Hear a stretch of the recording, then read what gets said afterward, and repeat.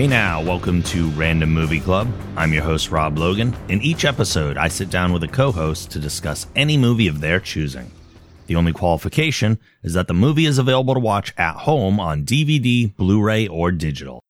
Before you listen to this show, I highly recommend that you watch the movie we're going to talk about, because we're going to spoil everything. Also, at the end of the episode, I'll tell you which movie we're going to discuss next, so you have enough time to watch it. If you enjoy Random Movie Club, you can help keep it going by supporting us on Patreon. Supporters get special benefits like bonus episodes, patron-only events, giveaways, and more. Show your support for Random Movie Club and The Geek Generation by visiting our Patreon campaign at thegeekgeneration.com/support. On this episode, I'll be discussing Man of Steel with Captain Howdy. Let's roll the film. Man of Steel was released in 2013 from director Zack Snyder. Written by David Goyer and Christopher Nolan, the film stars Henry Cavill, Amy Adams, and Michael Shannon. So, Cap, the first big question. Why did you choose Man of Steel? I think I chose Man of Steel mostly because I truly don't understand why it is so disliked. And I want to hear from somebody who doesn't really love the movie that much, and try to, I don't know, maybe sway some minds a little bit and sort of give people a different perspective from somebody who's not fully invested in the universe of superhero properties. I think that's the answer to your question already. You're talking to someone who's fully invested in, like, Superman as a character. Mm-hmm. I think there's a difference between there being flaws in how they executed the story of Superman, even though Superman is a fictional character and he's open to interpretation. Sure. Versus this movie just being a bad movie, which it's not. I don't think that you can objectively argue that this is a bad movie. I don't think I can. I mean, there are some flaws with it, of course, but every movie has flaws. Of course. I don't think it's a bad movie. I think it's a mediocre Superman movie. See, I want to know why. I want to know more about that. I'm curious. All right. So before we get into all that, I do have the trivia that I dug up from IMDb. Okay. Of course, there's a ton of it because Superman just as a character has a lineage. Mm-hmm. So first of all, the film was released in June 2013, which is was the 75th anniversary of Superman. Just a fun little tidbit. Yeah. Ben Affleck turned down directing the film because he wasn't experienced in visual effects shots. He said, quote, "A lesson I've learned is to not look at movies based on budget, but how they'll spend on effects or where they will shoot. Story is what's important." He later appeared as Batman in Batman v Superman: Dawn of Justice, the sequel to this movie. So, odd coincidence there. So, does that mean that he would have wanted to if he was more experienced? Maybe, because he likes the characters, he likes comic books. Mm-hmm. Maybe he was intimidated by, here's Superman, and you're a somewhat experienced director, but maybe not ready for this. Yeah, the only other superhero property he was involved in was Daredevil, right? Yeah, and that was as an actor, so. Yeah. Gal Gadot was originally cast as Feora, but had to drop out due to her pregnancy, and Antje Trio was cast in her place. Gadot would later be chosen to play Wonder Woman in Batman v Superman and in the subsequent Wonder Woman and Justice League films. Interesting. The filmmakers outfitted Henry Cavill in the 1978 Superman costume to see how well he would fit the role. Despite the outfit bearing a lighter blue color and having the red trunks, Snyder knew then that Cavill was right. I've seen the shot. It's good. Yeah. Very cool. I actually prefer it to the costume that we got. Not that I have major issues with the costume we got, because the costume itself looks better than they presented it in the movie, which is weird. Mm-hmm. Henry Cavill refused to take steroids to muscle up for the role. He also refused any digital touch-ups or enhancement to his body in his shirtless scenes. He said it would have been dishonest of him to use trickery while playing Superman, and he wanted to push his body to the limits to develop his physique into one that was worthy of the character.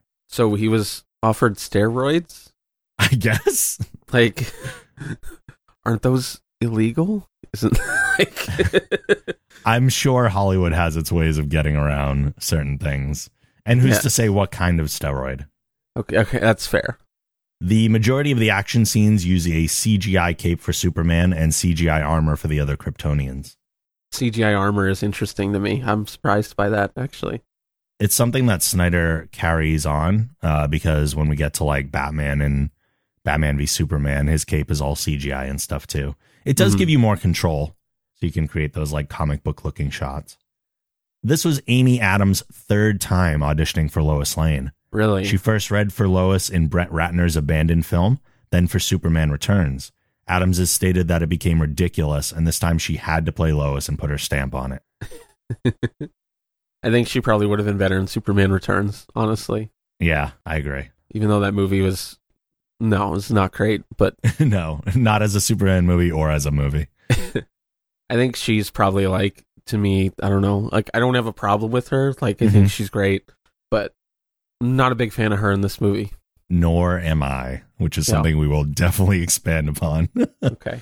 Lawrence Fishburne based his performance as Perry White on CBS correspondent Ed Bradley, saying, quote, "Ed was a friend, a mentor, and a role model for me, particularly because he worked in journalism and he was the kind of guy who walked with kings, but he had the common touch." In homage to Bradley, White has an ear piercing in this movie. Henry Cavill and Russell Crowe had met years prior to playing father and son, when Henry was an extra in the movie Proof of Life. The young actor received words of encouragement to pursue acting and an autographed picture from Crowe, who was his favorite actor. Neat. That's got to be cool. Yeah. Get that encouragement just when you're kind of getting into it and growing up, and then all of a sudden, years later, dude's playing your dad. Yeah. In a major movie, like not even like a little small thing, like a Superman movie. That's a big deal. That's pretty cool. Yeah, I like that. In an early Smallville scene near the Kent house, a double tanker truck passing by in the background bears the LexCorp brand name. Also, a building in Metropolis and a tanker truck later bear the name as well. Couple nods to Lex in there. Yeah, it's a nice little touch. There's another nod, too, that's a little faster. In the final battle, when General Zod and Superman fly into outer space, they both hit a satellite. The satellite has the Wayne Enterprises logo on it. Interesting. That's super fast, though. That's hard to catch. Yeah. You'd have to freeze frame it. Also, during that same final battle at the construction site, I love this one. There's a sign saying accident free for 106 days. Zod throws Superman into the sign, knocking off the 1 and the 6, making it now say 0 days. Nice.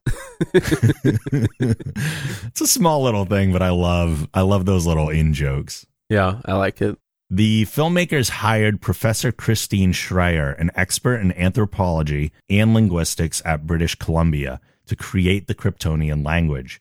She developed an object-subject-verb sentence structure, contrasting the subject-verb-object structure of English. For example, I see him in English would be him I see in Kryptonian, to reflect that people on Krypton had become selfish and materialistic. Those things are super cool and yet seem like a ton of work for things that most of us will not notice. Yeah, especially since I'm sitting here trying to think if I ever actually heard them not speak in English. I think it was just the Kryptonian writing.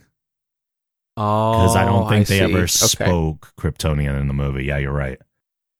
The World Engine ship bears tentacles and holds 3 dots in a triangular pattern. This is an homage to the Kryptonian AI Brainiac, who carries these characteristics, and is often credited with the destruction of Krypton in a lot of the material. Really? Mm. This movie set up totally different, though, as far as the destruction of Krypton is, absolutely. is concerned. So what's canon then? In this movie, I don't know. They could always go back and blame it on Brainiac.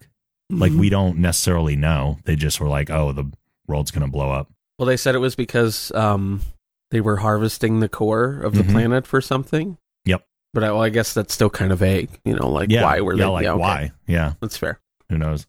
According to David S. Goyer, the story's major theme is first contact. He said, quote, "We approach Superman as if it weren't a comic book movie, as if it were real. He's an alien. If the world found out he existed, it would be the biggest thing that ever happened in human history. Just his existence would change the face of the earth forever." Yeah, it's one of the things that I love about this movie the most is it feels like that. Absolutely. It absolutely does, which is one of the things I don't like about this movie, because that's fine. It's fine if it's not a Superman movie. But the fact that it's a Superman movie, it's like you chose the least interesting way to go about a Superman movie. How is that the least interesting? because he has so many more things that are way more interesting, especially when he's one of many superpowered characters in a universe of like comic book characters. Mm-hmm.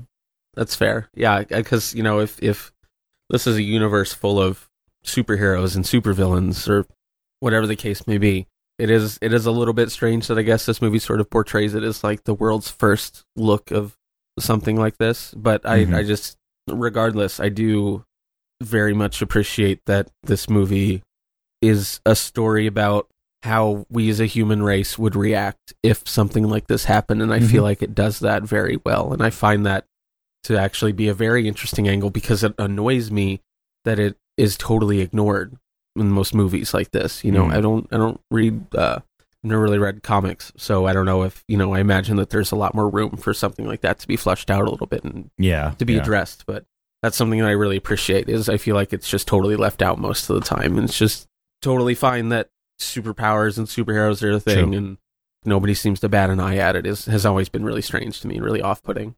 Along with multiple images and lines alluding to the savior-like nature of Superman, he tells Dr. Hamilton that he's been on Earth for 33 years, which is generally accepted as the age of Jesus when he was crucified. A lot of religious allegory in this movie. Oh, yeah, for sure. Tons and tons. Like stained glass windows in the background, like the cross thing he does coming out of there's so much. It's crazy. Yeah. When Superman is fighting the World Engine, an homage is paid to Christopher Reeve. When he is standing in the light beam, the camera zooms in on Superman, briefly transforming his face into Reeve's face.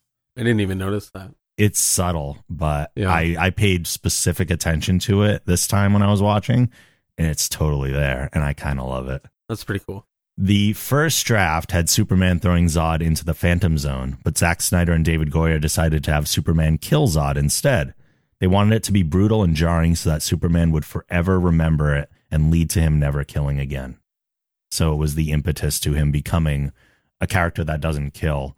And one of the things that is still like, I'm sure we'll get to it more, but that's like one of the big controversies of this movie. And people forget, like, no, that's Batman's rule. That's never been Superman's rule. He's killed multiple times in the comics. Not like without a band, like he's not willy-nilly just slaughtering people. Right. But that's not his rule. Mm-hmm. So it's not out of character for him to do that, even though a lot of people flipped out. Lastly, we like to point out when the Wilhelm scream appears in a movie, and there are two instances in this one. Yep. One, when Feora throws a soldier out of the back of the C-17. That's one. And the other, when a missile from an F-35 deflects off of Zod's ship and explodes on bystanders on the street.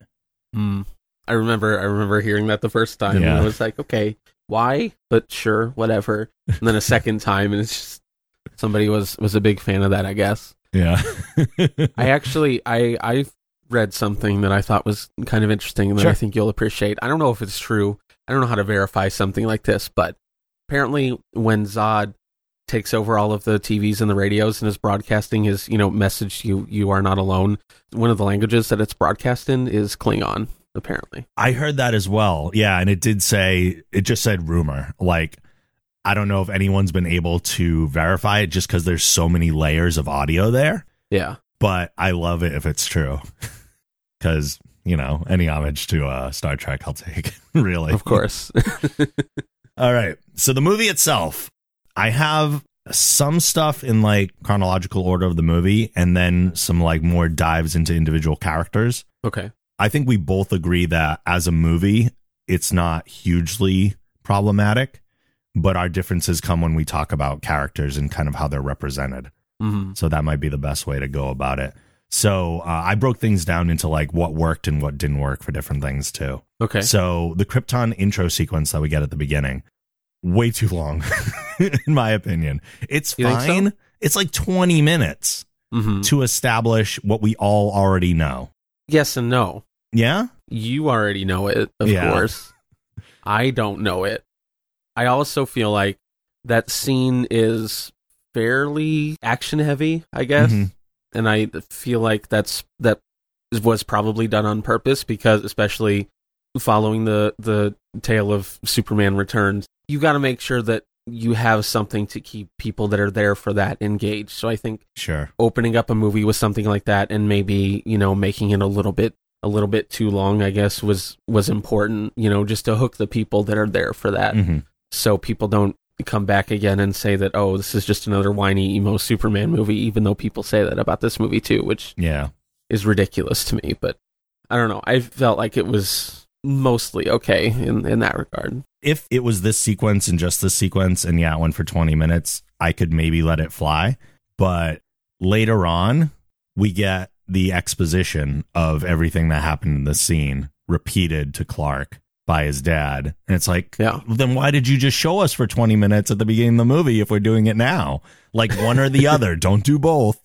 Show, don't tell. You already showed us, and now you're telling us, and like, you didn't need to do that. Well, that was for Clark, though, because Clark didn't know any of it. It was, but we didn't need to see that. There are other ways that they could have shortcut that to not have to go through that entire thing again. Yeah, you're like, oh my God.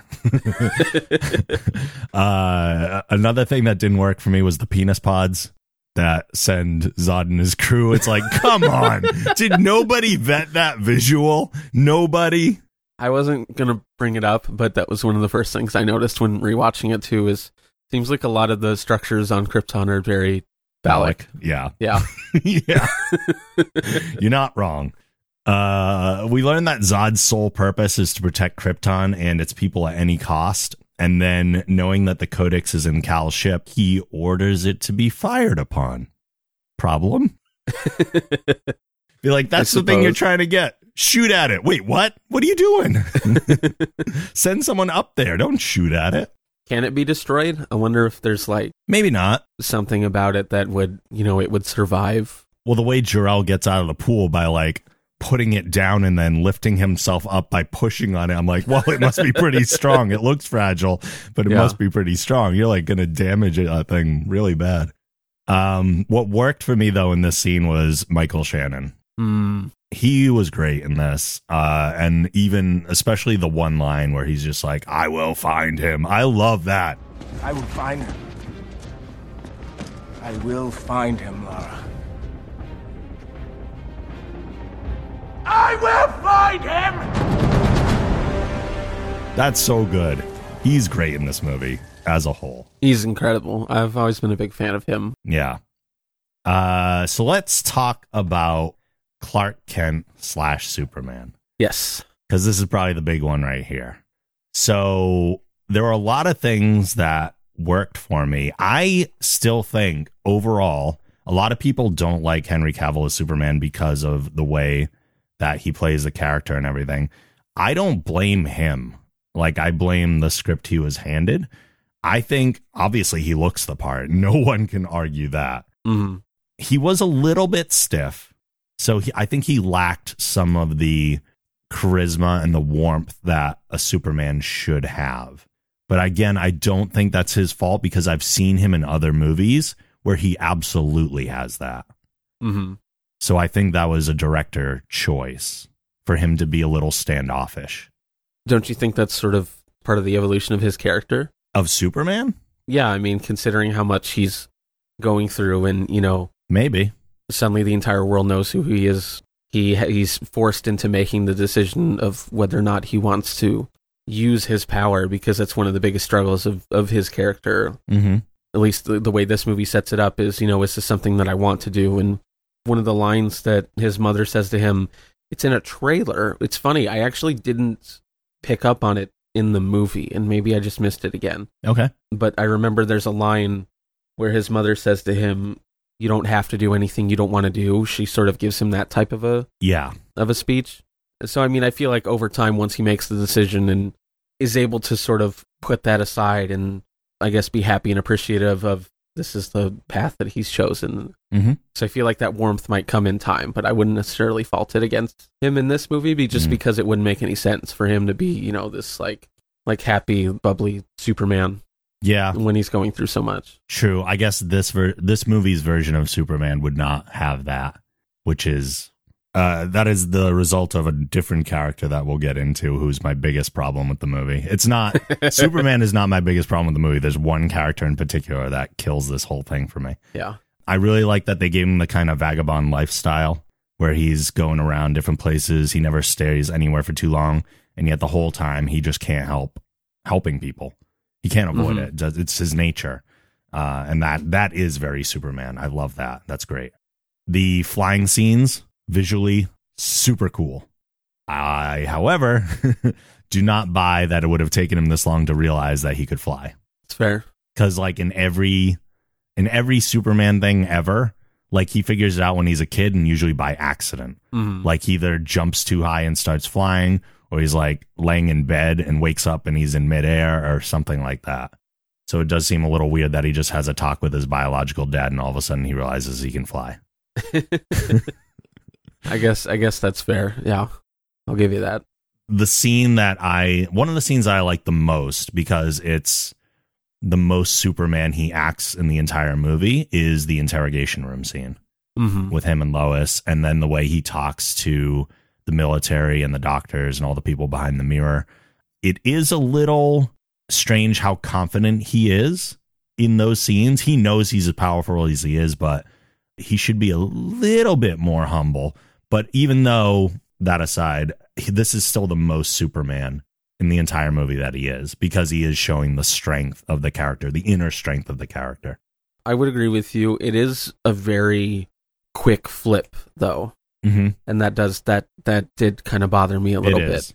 Where he goes suddenly from internal struggle and turmoil to stone cold, strong, confident Superman, like overnight, which was kind of strange. Well, that's because Zack Snyder doesn't understand how to build characters, but that's oof. Shots fired. The thing that didn't work for me for Superman was when he kind of shows very little emotion when he does meet Jor-El for the first time. And he's just like, his mannerisms, nothing changes about him. Like, this is a thing he's been waiting for his entire life. And he's just like, hi, hey, Dad.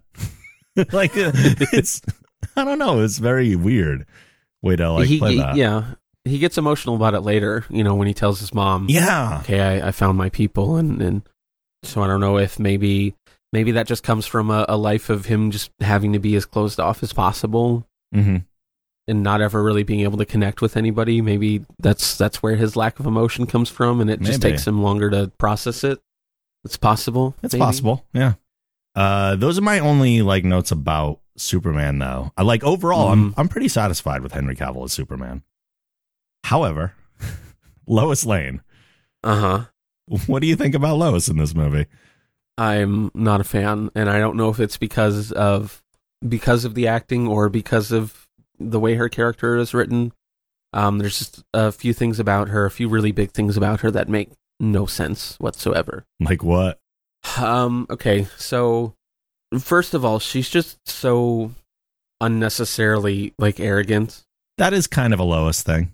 Is it? Okay, so I won't necessarily hold that against her. It's just, and I have problems watching characters like that anyway, and this is going to be a totally left field reference, but if you've seen The Ring, I don't know if you probably haven't seen that, have you? Movie, okay. No. Okay. Well, the American version of The Ring, the main character, she's a reporter, and she does that thing too, and it seems like you see a lot of reporters in a lot of different movies who just think that they're hot shit and they don't have to listen to their boss or do their job at all, basically. That is Lois for sure. Okay.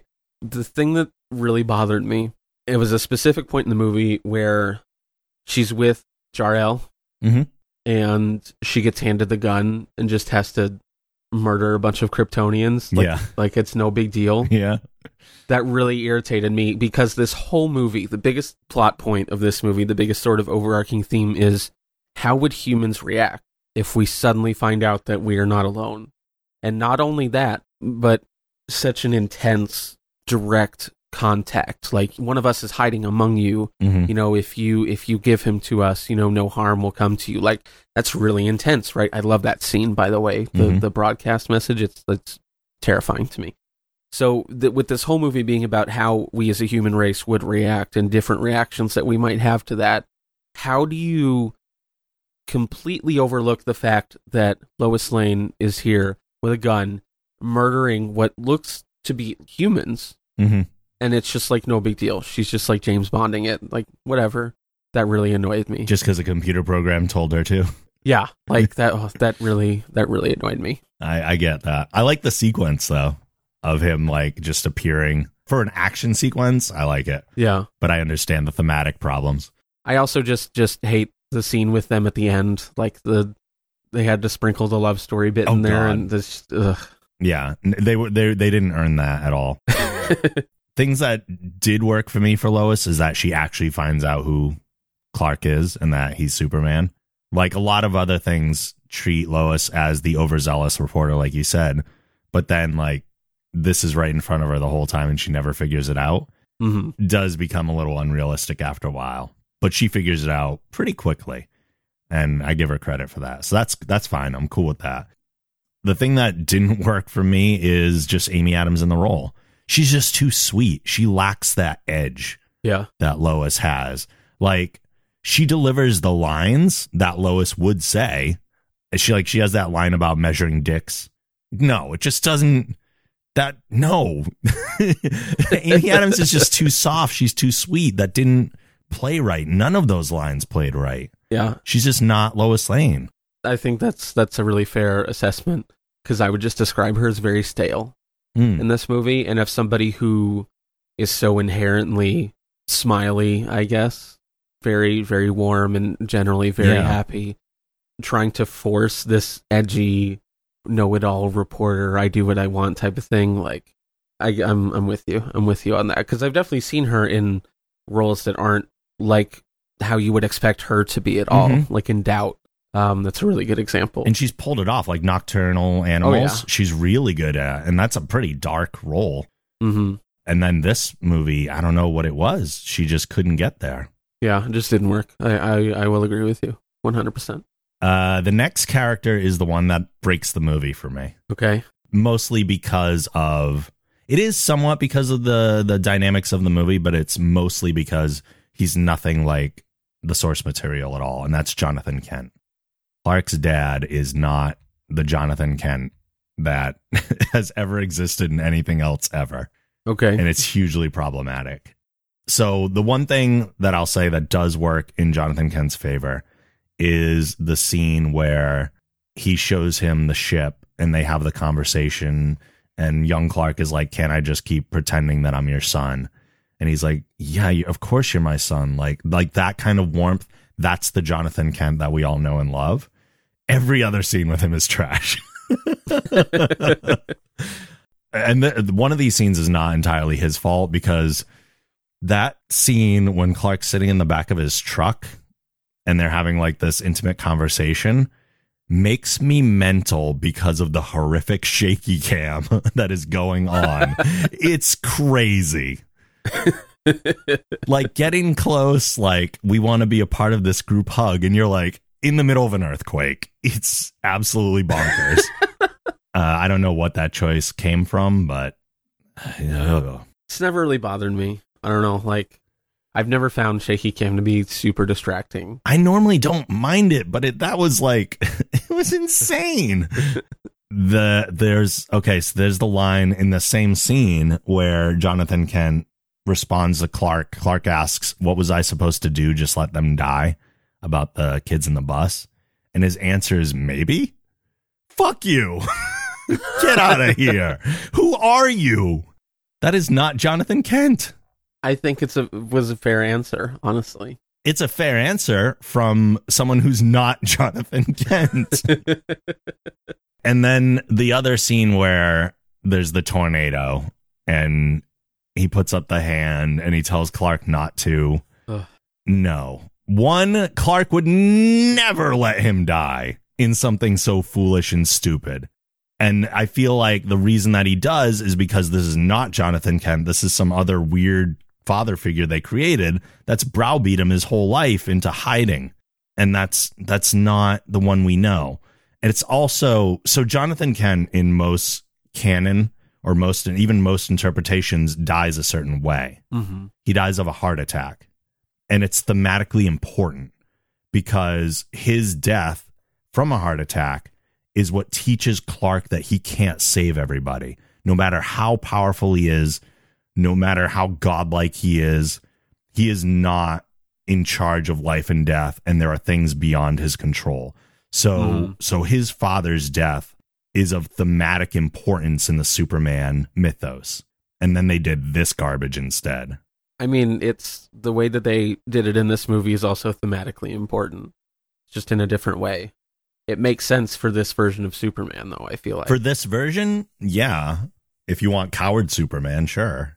It's not it's not a coward. He's telling him to hide away, be afraid. No one will ever accept you. See, I don't think that's true. Really? Because of a specific moment in a conversation that they have where he says something to the effect of talking about how the whole world would change if he was revealed that Clark has these powers. You know, if that was made public knowledge, everything would be different. But to me, that's not the same as saying you should be scared of it and you should always hide it. It's more so you should consider the implications on both sides. Even though, yes, you can do all this good with it, how bad would it also be? And I think that I think that it's fair to be on either side of that argument, honestly. And that's fine if that's what this movie is coming after, but then they completely nullify the argument when aliens show up on their own. They do. Because now the choice is no longer Clark's, like it's already done. Why would he ever need to hide once the aliens are already here, Kryptonians are here? Like, if they had chosen another villain that was not alien but was of Earth, like Lex Luthor, and Lex was, like, threatening to expose an alien and Clark had to, like, reveal himself or not, like, that's... Now the choice is on him. Yeah. But as soon as other Kryptonians show up, the thing you were presenting us with this massive, like, choice over the course of the movie just got erased. And it doesn't matter anymore. Interesting. Huh. No, I guess that's fair. It's weird choice. Like, it's one that could have been easily solved, too. Mm-hmm. They didn't have to do Zod and Kryptonians in this one. So, yeah. So Jonathan Kent is just... I understand his role in this movie, but from a Superman fan perspective, that character drives me insane. I gotcha. And from somebody who's not necessarily a fan of the property specifically, haven't really absorbed any other source material, I felt like his character served his purpose, so I would have never considered any of this. He is a piece of the puzzle within this movie, yeah. So if there is no knowledge beyond that, then for sure I can see him being accepted. Martha Kent, however, freaking fantastic. Yep. Loved her. Absolutely. Everything she does in this movie is amazing. Diane Lane crushes the role. As she does. The closet scene with young Clark and, like, listening to her voice and picture an island. The world's too big, Mom. Then make it small. Just,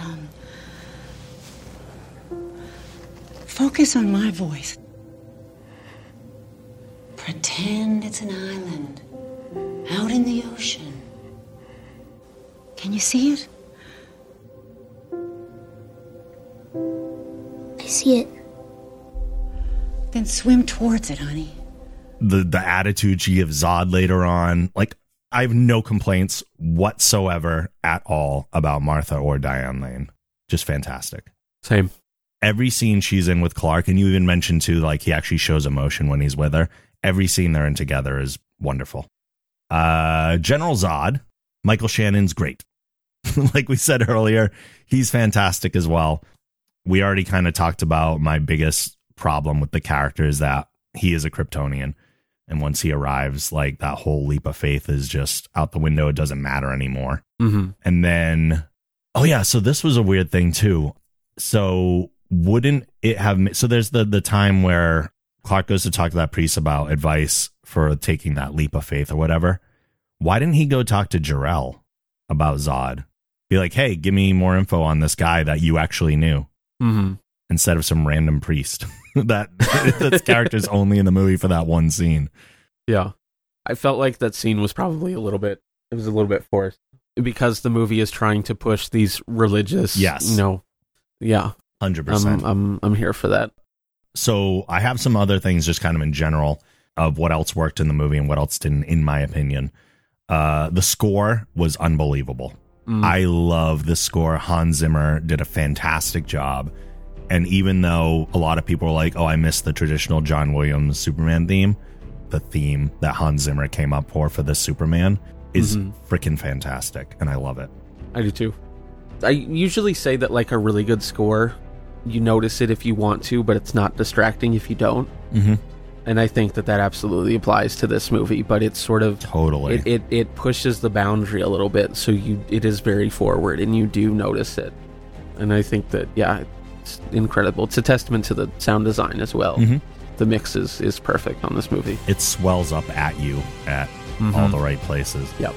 The effects are fantastic. I love the way that they visually represented the heat vision and the X-ray vision. Both of those were really, really good. I love like the way it kind of like splinters around his eye when he's heating up and stuff. That looks super cool.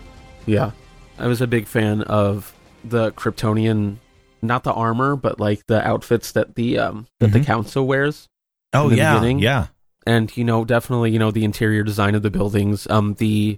What is the name of the robot that follows them around? Yes. Oh my God. There was a company called Weta Digital out of New Zealand. I actually watched like a tiny little thing about them, about how they designed the look of that robot. Yep. Absolutely incredible. So unique. And such just like a striking contrast of what is normally done in those types of scenarios. I loved it. I thought it was incredible. Kellex actually looks very similar to his comic book counterpart. So they did a nice job translating that over. Yeah.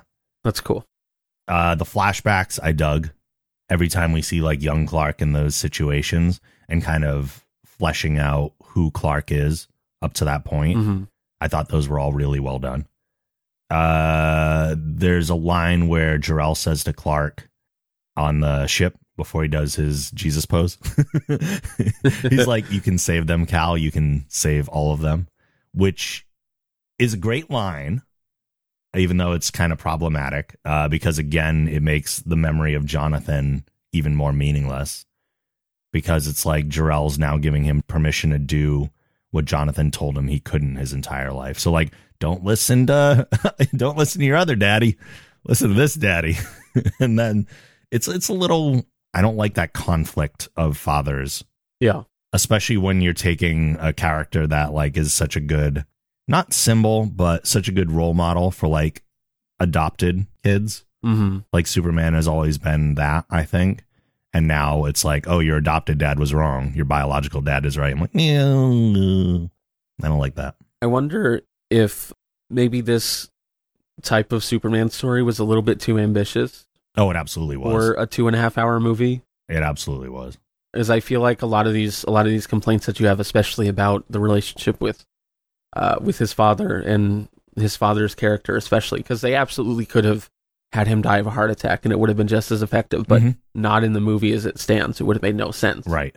But if they had more time to space it out and, have Clark learn things maybe just a little bit differently, something like that would have worked very well. So that's the thought that keeps popping in my mind every time you mention something like that as well. If this was like 2 movies, it would have been great, but this story, of course, wouldn't make any sense as 2 movies. You would have had Superman Returns Part 2. That's largely Snyder's problem as a whole, is he takes the emotional shortcuts and creates things that were never earned in order to get to the big action sequences and cool visuals. I would agree with that. It's funny. Like, I feel like throughout this entire podcast, I'm not really trying to champion Man of Steel at all. But I mean, you know me, right? And I've said this in, the previous episode of Random Movie Club. I'm sure that I've said this. If I find something that I can appreciate about a movie, that shoots it up to 100 for me. You know what I mean? Yeah, I can latch onto that. And there's a lot of that in this movie. And I always like to have an opportunity to sort of stand up for it a little bit, even though there are definitely problems. And maybe a couple of things I wish would have been done differently. They made Superman very accessible. I didn't feel confused watching this movie. I didn't feel overwhelmed.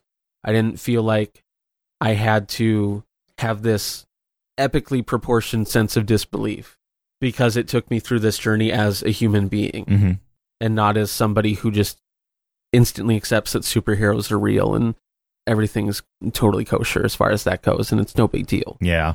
You know, I appreciate the journey that it took me on as far as that goes, Okay. and I really latch on to that, and I think that's the best thing about this movie. I can understand that for sure. I guess then it makes one of the biggest like, this is not a Superman movie for comic book fans, really, because when we've already had the Christopher Reeve Superman movies and we had the Brandon, like when we've had all that other stuff already, it's like, well, we are past that. You're giving us a movie that would have been great way back then, and we've all moved beyond that already. We're in a world where we just want the comic bookness. Yeah. Some other kind of random things that didn't work were I didn't like how muted the colors were. I know it was done in a way to nod to the Dark Knight trilogy, because originally this was supposed to be a part of that universe before they decided to separate it and have it be like the launching pad for the DCEU. So originally, like, Bale's Batman was in this universe, which would also kind of been another problem, because now we had a Batman running around in this world. And people think it's crazy that aliens might show up. I don't know. Yeah. It's weird. Then I have some notes for just like the whole last third of the movie, which I also refer to as Action Central, because that's really what it just becomes. Yeah. Also canonically, the Kryptonian atmosphere thing is total bullshit. Yeah. That's not taking away Clark's powers. Red Sun will do that, not this. I don't know why they didn't just have like a Red Sun like powered engine or something with that same kind of radiation. That would have done it, but they had to come up with like a new reason that just got confusing. So Zod goes to the Kent's farm, and it kind of bothered me that Clark attacked Zod. Like, he comes swooping in to save his mom and like just starts pounding on Zod. Meanwhile, he just left his mom with the two other Kryptonians that were like, and why didn't they just go, oh, hey, we can just take you hostage and exchange you for the Codex? Yeah. And sometimes that is a Superman problem. Like, sometimes he is a punch now, think later, and that's something Batman yells at him for all the time. Mm-hmm. So I guess that's a little bit in character, but it's still like, come on, dude. Just grab her and fly away. Yeah. Like, what are you doing? But they wanted punchy action. Of course. The battle with Feora and the big dude was super cool, even though they trash everything. It's fine. Which is, that was the public criticism of this movie afterwards, is the reckless abandon for everything, which they address in Batman v Superman after the criticism. Yeah. It's funny. I actually went and did a little bit of research because I know that this is a big problem for a lot of people. And a couple of moments in two movies that I haven't seen, please don't crucify me in the comments, in the Avengers. I guess Captain America orders the Hulk to smash and just destroy this city. Yeah. Right? So that happens in the Avengers. Y'all love that movie, right? Well, not the city, but the aliens, yeah. And also in Age of Ultron, apparently there's a fight between Iron Man and the Hulk. Yes. That causes just absolute massive destruction. Sure is. But not to this scale, for one. And also in any of the Avengers movies, they have little moments. They have like little street level moments where people are saving civilians. And that's what this lacked. Interesting. Okay, that's fair. So the way they could still do this like massive, crazy insanity stuff, the way they fix it is that, and this is what they do in most superhero movies. I wrote down this stuff too. You would see little moments where the hero comes out of the battle for a sec, like they're wailing on each other. He maybe takes Zod down, and then he notices this building's going to fall on like these people over here. So he goes and saves them. You've solidified him as a hero, and you've now made him vulnerable again for the villain. So he doesn't have to look weak necessarily. He's just showing his belly a little bit because he's being the hero. And that's what they did not do at all in this. It was just bam, bam, bam. I think I probably would have appreciated that because the scene does kind of drag on a little bit. It's really cool, but it's that movie probably could have been about 25 minutes less. One of the reasons that it drags on so much at this part too is because that battle follows the World Engine battle, which could have been removed completely. Yeah. That is a completely pointless, doesn't move the plot forward action sequence. They could have just destroyed it in any manner of ways. Yeah, that's fair. Like, I like it. I think it's cool. But, I mean, you're absolutely correct in that it didn't necessarily need to be there. While I'm just being totally blasphemous here. Yeah, go ahead. Something that I would really love to see is this movie to sort of get like the George Lucas treatment. Oh, God. And that scene from Batman versus Superman where Bruce Wayne is actually like watching this destruction happen. Yeah. I want that scene to get dropped in this movie. I agree, honestly. I think that would be really cool. And if they had the forethought to do that, like I don't even know if they planned on doing Batman v Superman when this came out. If they had the forethought to do that and had cast Ben Affleck already and we saw him show up, and even if we didn't know who he was yet, but we just saw Ben Affleck, we're like, that's significant in some way. Yeah. Or even if like he saves somebody and we see him like drop a Wayne Enterprises card, like access card or something, like anything to make us go, holy shit. Like that would have been amazing. Do you think something like that would have satisfied like your type of audience? Huh. And sort of redeemed this movie? No. But it would have let us know that at least the movie was not necessarily okay with what they were doing. It would have been a little nod to, oh, you pissed Batman off. Yeah. Like we caught you. Like Batman's the one catching you doing something you're not supposed to be doing. And I think we would have understood a little bit more, but I don't know if it would have been purely forgiven. Mm-hmm. There's the scene, like you said earlier, the unearned romance between Clark and Lois. And then even the exchange of dialogue between them. She's like, they say it's all downhill after the first kiss. His response, I think that only matters if you're kissing a human. Yeah, what the hell does that even mean? What? That's so dumb. It was very unnecessary. It's bad dialogue. It's really poor. Like, I assume that they're supposed to like end up together or whatever. They generally at do, some point. yeah. Okay, but like, you did not need to do that here. No. It didn't even work with its intended purpose, right? Because you do that, things like that are thrown into movies like this because they think that they need to appeal to a certain demographic, right? Of like, so the female audience, and I'm throwing air quotes in here because, I think that this is ridiculous, has something to be entertained by. Such a stupid idea, right? But even then, even in that context, like this just does not work. It's so unnecessary and it's badly written. Get it out of my movie. I completely agree. They had plenty of time to earn that in other movies and let them build up to it. Let the tension build. Right. Well, also, they had zero chemistry.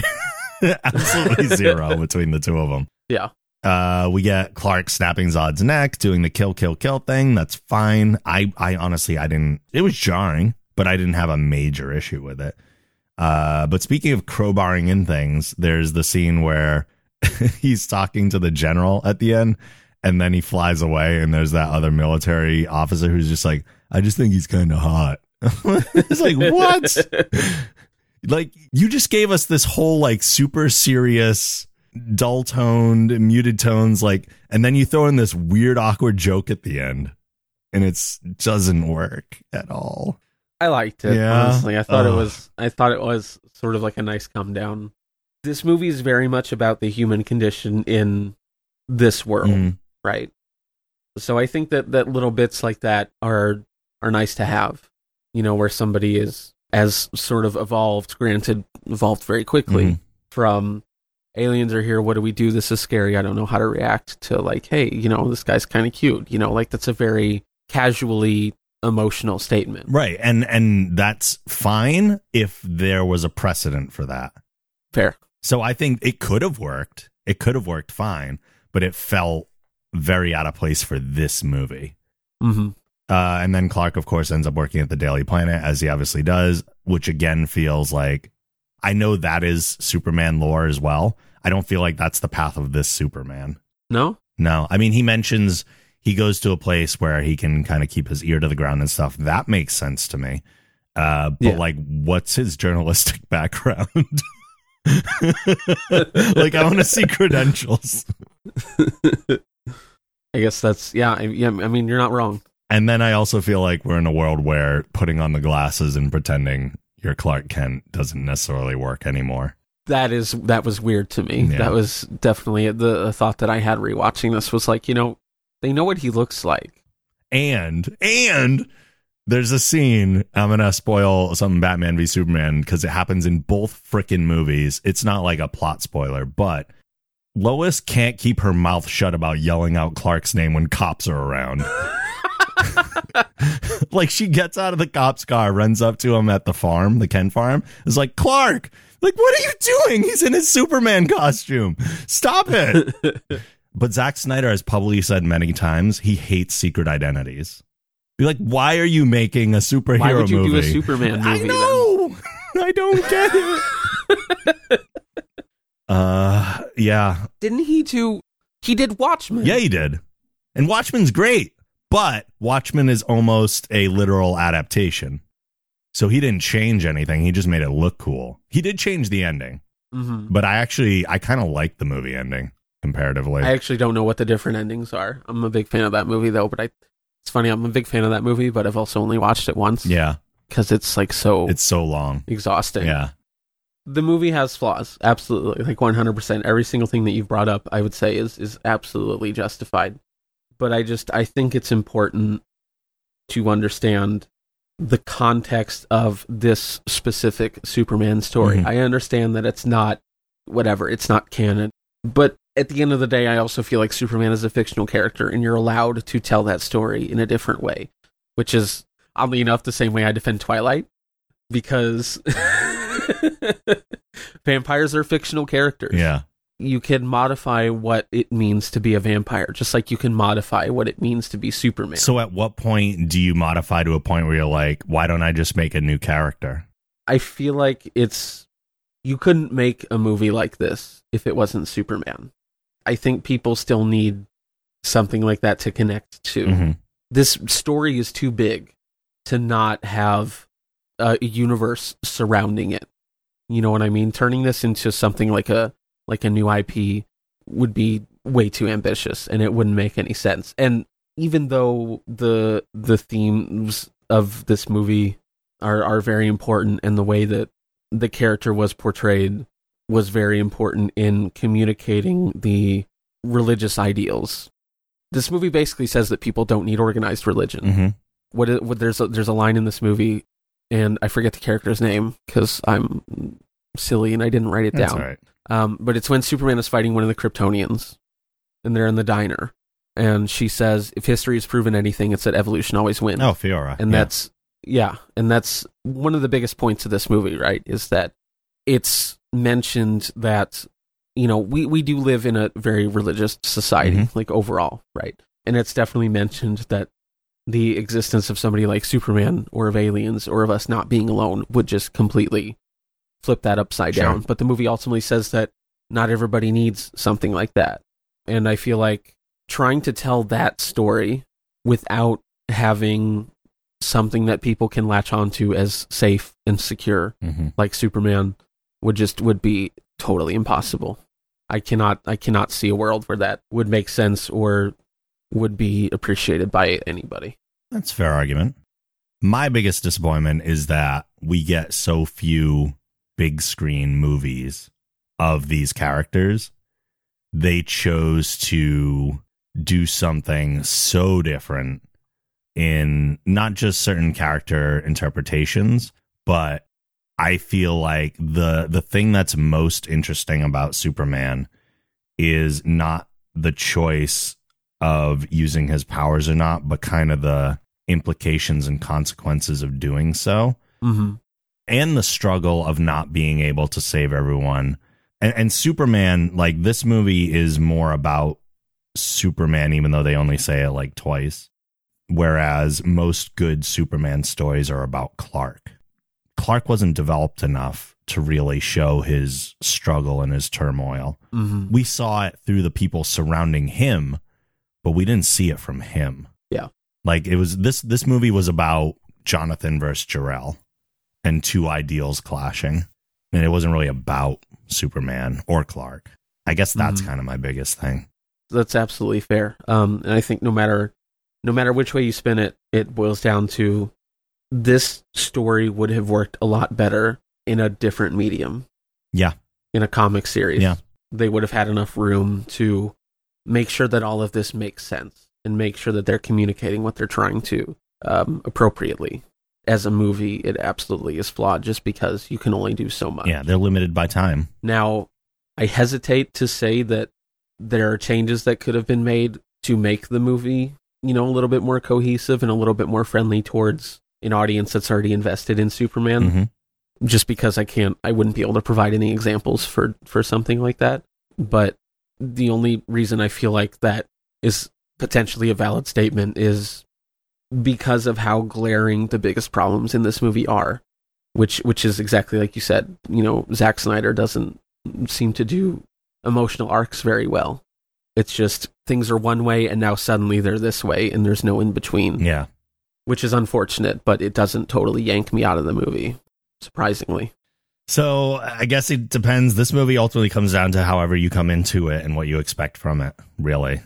Absolutely. And I've always been a champion of making sure that you don't lock yourself down into one way of viewing things. Mm-hmm. There are other ways to tell these stories. You can recognize the flaws and still appreciate everything that is absolutely incredible about this movie. Agreed. Just don't mess with my superheroes. So I agree, but I also disagree. That's it then for Man of Steel. What can we plug for you? Well, you can find me on Twitter. It's probably the best place. It's at Capped Howdy Twitch. I do some streaming every now and then. I also do a lot of my work is behind the scenes mostly now, so I wouldn't really say I have much to plug. I guess I would plug probably the Retro Variety Dream Team, which is my latest venture.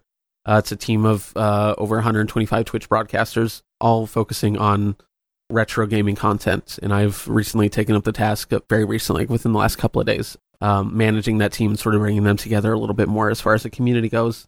And that's sort of my, I love, old PC games especially. Yeah. I feel like there's a lot of really interesting stories that are told in really interesting ways, sort of in the early to mid 90s that you don't really see a lot of now, Sure. or at least you see it in a totally different way.